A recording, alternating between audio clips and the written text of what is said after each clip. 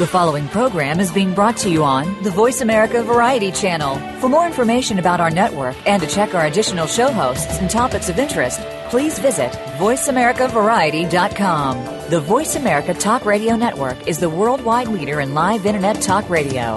Visit voiceamerica.com. The views and ideas expressed on the following program are strictly those of the host or guests and do not necessarily reflect the views and ideas held by the Voice America Talk Radio Network, its staff, and management.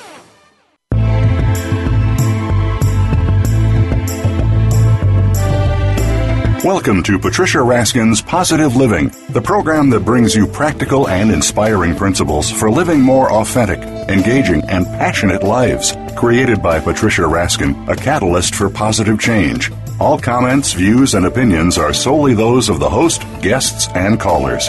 And now, here's your host, Patricia Raskin. Hello, everyone, and welcome. Welcome to Patricia Raskin Positive Living on Voice America, America's Voice. And we have two great interviews for you today. And in our first half hour, I'm interviewing Cliff Ashpaugh. And Cliff is an award-winning writer of short stories. He's currently putting the final touches on his second novel about an attempted murder on a high seas. And you can usually find him hanging around the San Pedro harbor on the deck of a 32-foot sailing cruiser that he calls home. Welcome, Cliff. Thank you for having me on your show. Yeah, it must be fun to live on a cruiser. Oh, yes, I love it. Yeah, it's become a part of me. Well, one of the reasons that I wanted to really do this interview is although it's a novel, it's set in the 60s of the San Gabriel Valley. It's a coming-of-age story about a boy who wakes up in a world of bullies, liars, and strangers, including himself. And we've had such an issue with bullying in the last, 3 to 5 years, but most recently quite a bit, that I really wanted to talk about the whole theme of this book. It's kind of a story within a story that really looks at consciousness raising for this 11-year-old boy. So let's talk about why you picked this theme in terms of writing your novel. Well, for a good part, a lot of it is autobiographical. I suffered a bad reaction to penicillin when I was 6 years old, and I went into a coma. I didn't lose my memories like Josh did. Well, I don't know. Maybe I did lost some. How do you know? But yeah, it takes place back in the 60s in the same area where I grew up, and I had bully issues, bully problems, and that was the basis of the premise when I started this book. I learned karate, I learned to defend myself, but it actually created more problems than it cured. And I got into trouble with school, and got the thought of as being a bully myself, actually, even though I only fought in self-defense when needed. But it affected my academic studies, always thinking about the next fight or who's out there waiting for you now, and that sort of behavior. So after writing this book, which really explores the subject, what do you think about bullying? How do you think bullies can be confronted or stopped? Well, I hate bullies. I kind of brought the story into a contemporary format by Josh breaking the bully's nose. And so they basically treated Josh the way someone who defends himself against bullies nowadays would be treated. I've spoke with quite a few directors and superintendents of schools and principals. And nowadays, if you fight back, especially if you're punched, you're going to be treated the same exact way as the bully, and that's the way Josh was treated back in the 60s. It story takes place between the assassinations of Kennedy and King, which I put it in that timeline because if you think about it, assassination could very well be the ultimate form of bullying. Mm-hmm. Children nowadays, that's what's brought the what's brought the spotlight on bullying is the number of children who have committed suicide because of bullying behavior, and other children who have become aggressive and have actually committed murder because of the way they've been treated. And it's become a big issue in society. Many times, parents just aren't aware of that their children are bullies. What should parents, or what are the signs that they should look for? Some parents actually could very well be part of the cause of the bullying, so they're not likely to see the behavior. But if you're not anyone in a position of authority who takes and abuses that authority, can be a model for a bully. What you kind of want to look out for is intolerance in your children. Are they cruel to animals or intolerant of others, extremely aggressive in games or hurt animals? You could very well have a bully on your hands. The answer to that is to talk to your children. It's kind of hard to do nowadays. Most parents, mothers and fathers work. They're busy trying to pay the bills, keep the roof over their head, feed the children, and trying to find time, actually quality time to spend with the children is becoming harder and harder. But the trick is to talk to your children. Try and, rather than talking at them, try to become a part in their lives, find out what's going on, be concerned. Also be a good role model for your children. Prejudice is a good, something that causes bullying, intolerance, all that sort of things. If you behave that way, your children are going to pick it up from you. Try and be a good role model. You know, central to your book is the father-son relationship and how fathers raise their sons to be men. Do fathers perpetuate a culture of violence by encouraging and teaching their kids to fight and not to be crybabies? Oh, yeah, I love him dearly, but I modeled Josh's father after my own. When I started having bullying problems in school, this is back in the 60s, 63, 64, I went to my father, and his answer was just take me to learn karate. You gotta learn to defend yourself, to take care of yourself in this life if you're a man. And all right, well, stay tuned. You're listening to Patricia Raskin, Positive Living, right here on Voice America, America's Voice.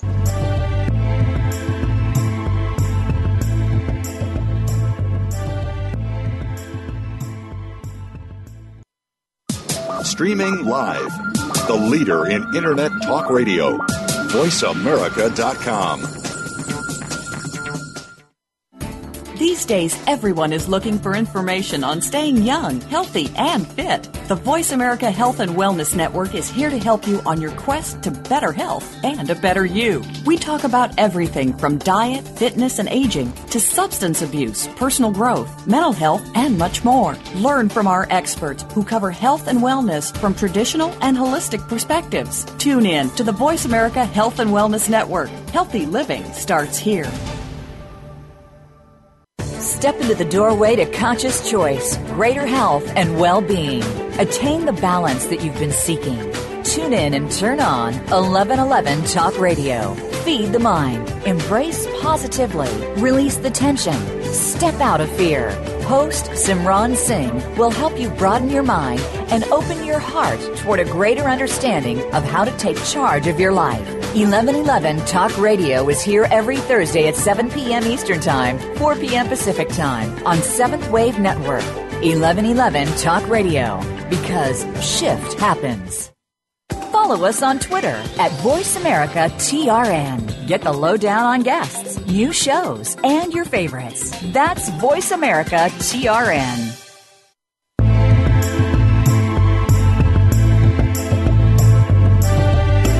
You are listening to Patricia Raskin's Positive Living. If you wish to call into our program today, please call 1-866-472-5788. That number again is 1-866-472-5788. You may also send an email to patricia@patriciaraskin.com. Now, back to Patricia Raskin's Positive Living. Well, hello, everyone, and we are back. We are back with my author guest, Cliff Ashpaugh, and he's the author of Josh's Wall.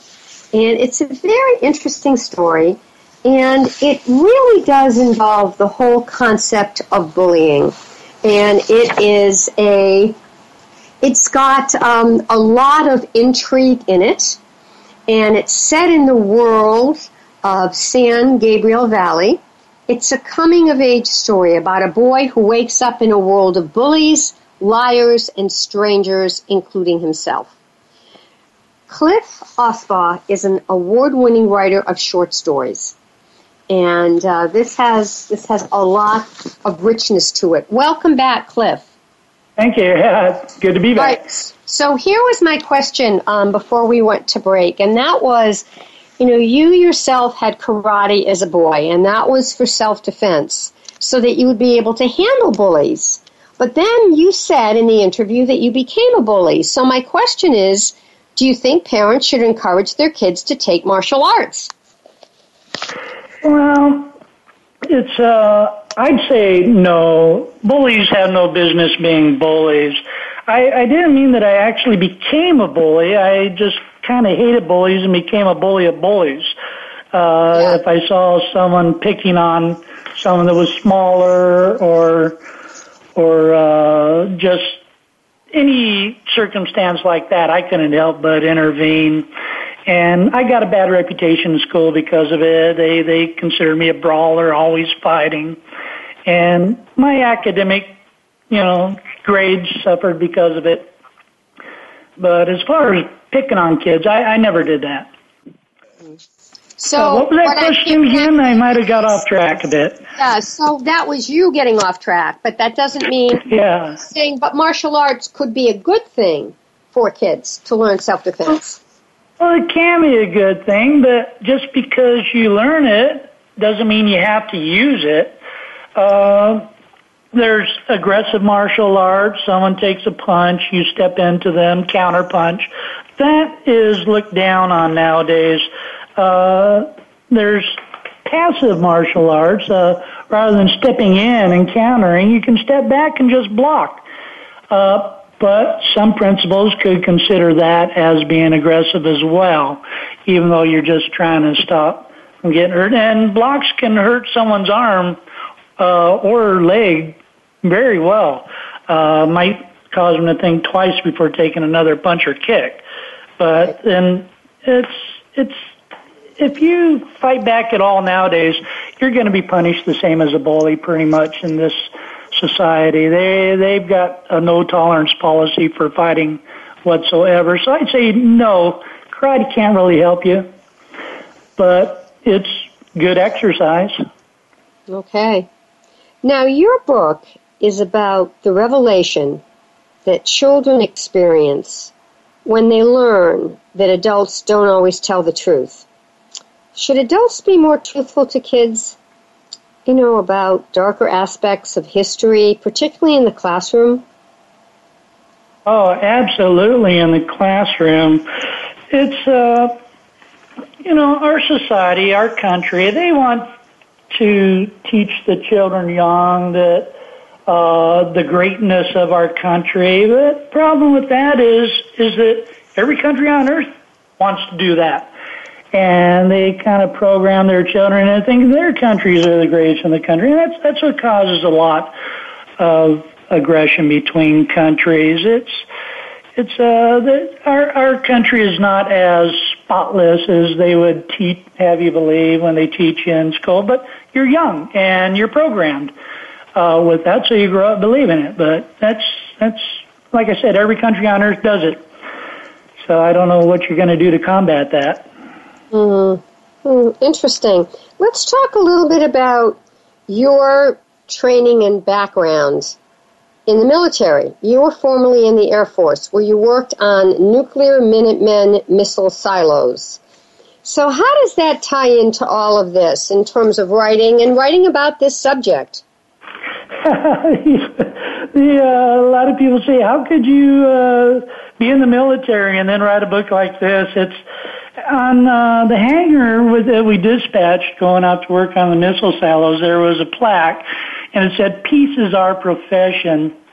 I never believed those missiles would ever be used. They operated on the philosophy of mad, mutually acquired destruction. You'd be nuts to ever use them, so I never believed they would be used. And when I got out of the service, I had my GI Bill, and that's what I went to school, back to school with. And just so happens, I flunked my first attempt at freshman composition. The professor, I found the assignments rather boring, so I got a little creative. And the professor I had didn't like that at all. And he started giving me F's, and I took some of my work to another professor who said, hey, it was good work. So it was too late to drop out of the class. I took my F, and I took the class over with another professor who passed me with a B, and he suggested I take creative writing. So I took him up on it. I took a creative writing course. Some of the stories I wrote during the class I turned into the college contest, writing contest, short story contest, and actually won a first place award. And I just felt that was kind of my up yours to the professor who flunked me, and been stuck on writing ever since. What do you love about writing? Oh, it's feedback is probably what I love most about it. You get lost in your stories. Josh's Wall, I probably have read it 50 to 60 times. You become kind of inured with the story. You don't really know yourself if it's good or not. But once it gets out there, I've gotten some amazing feedback from reviewers that weren't solicited, like Diane Donovan from Midwest Book Reviews. She said, if you want passion, it's here. It's a dual journey of nation and individual. And Michelle Schindler from Forward Reviews, she compared Josh to Ender Wiggins in Ender's Game, and she compared my writing to Orson Scott Card. My God, I couldn't think of anyone I'd rather be compared to. And kind of funny because I didn't read Ender's Game till after I had written Josh's Wall. So that was kind of exciting. But that's what kind of really gets your blood boiling.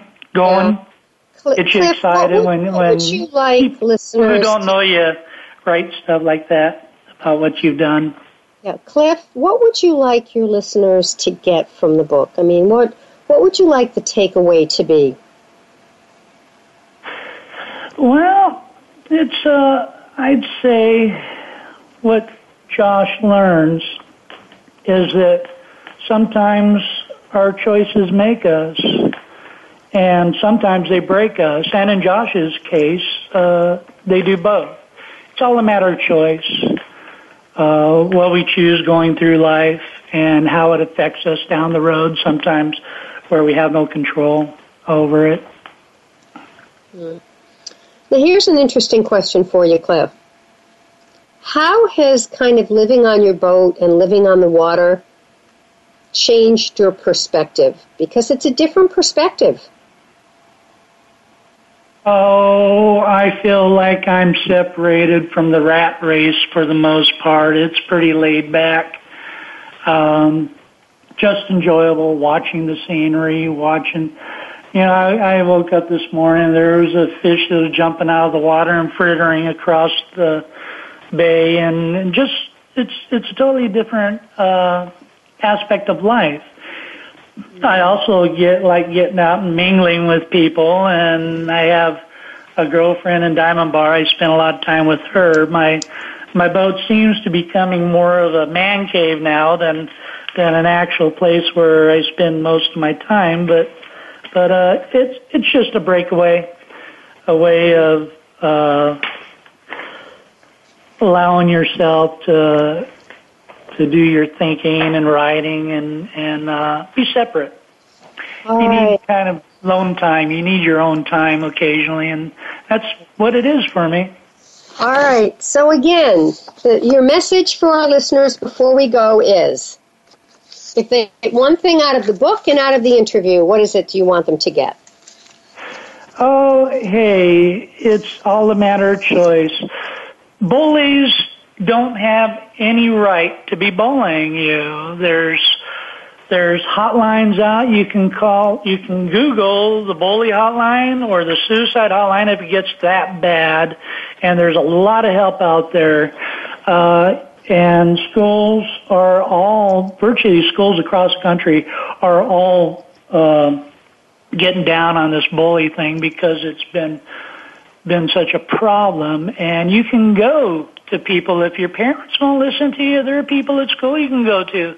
Talk with them, see if they'll listen to you. If you have a problem there, get online. There's help out there. You don't have to take it. There's no reason for allowing people to bully and depress you and put you in that kind of situation. I want to thank you so much, Cliff, for being on the show. My guest, thank you, Patricia. I really enjoyed it. I'm so glad. Cliff Ashpaugh. His book is Josh's Wall, and it's a novel. It's a coming-of-age story about a boy who wakes up in the world of bullies, liars, and strangers, including himself. And how can people find the book, Cliff? You can go on my webpage at cliffashpaugh.com, or you can go straight on Amazon.com and look up Josh's Wall or look up Cliff Ashpaugh. You can go to Spout Hill Press and Branningham. They're my publishers, and you can get the book through them. Okay. All right. Thank you so much for coming on the program. Oh, thank you for having me. Okay. All right. All right. Bye for now. Okay, folks.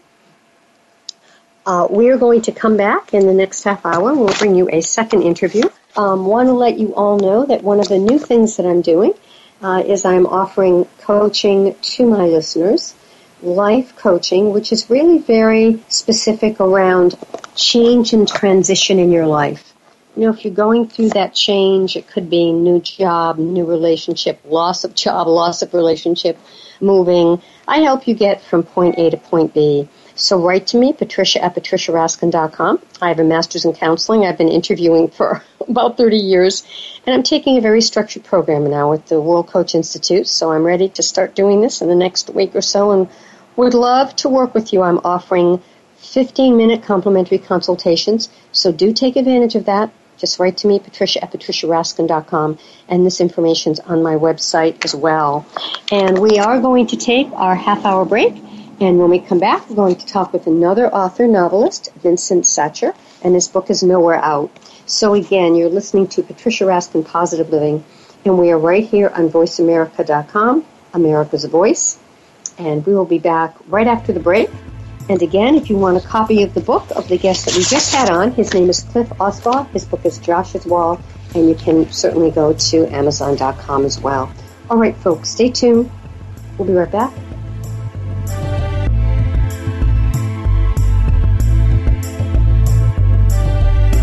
Thank you for tuning in to this week's edition of Patricia Raskin's Positive Living. Be sure to join Patricia Raskin and another amazing guest next Monday at 2 p.m. Eastern Time, 11 a.m. Pacific Time on the Voice America Variety Channel. Have an outstanding week.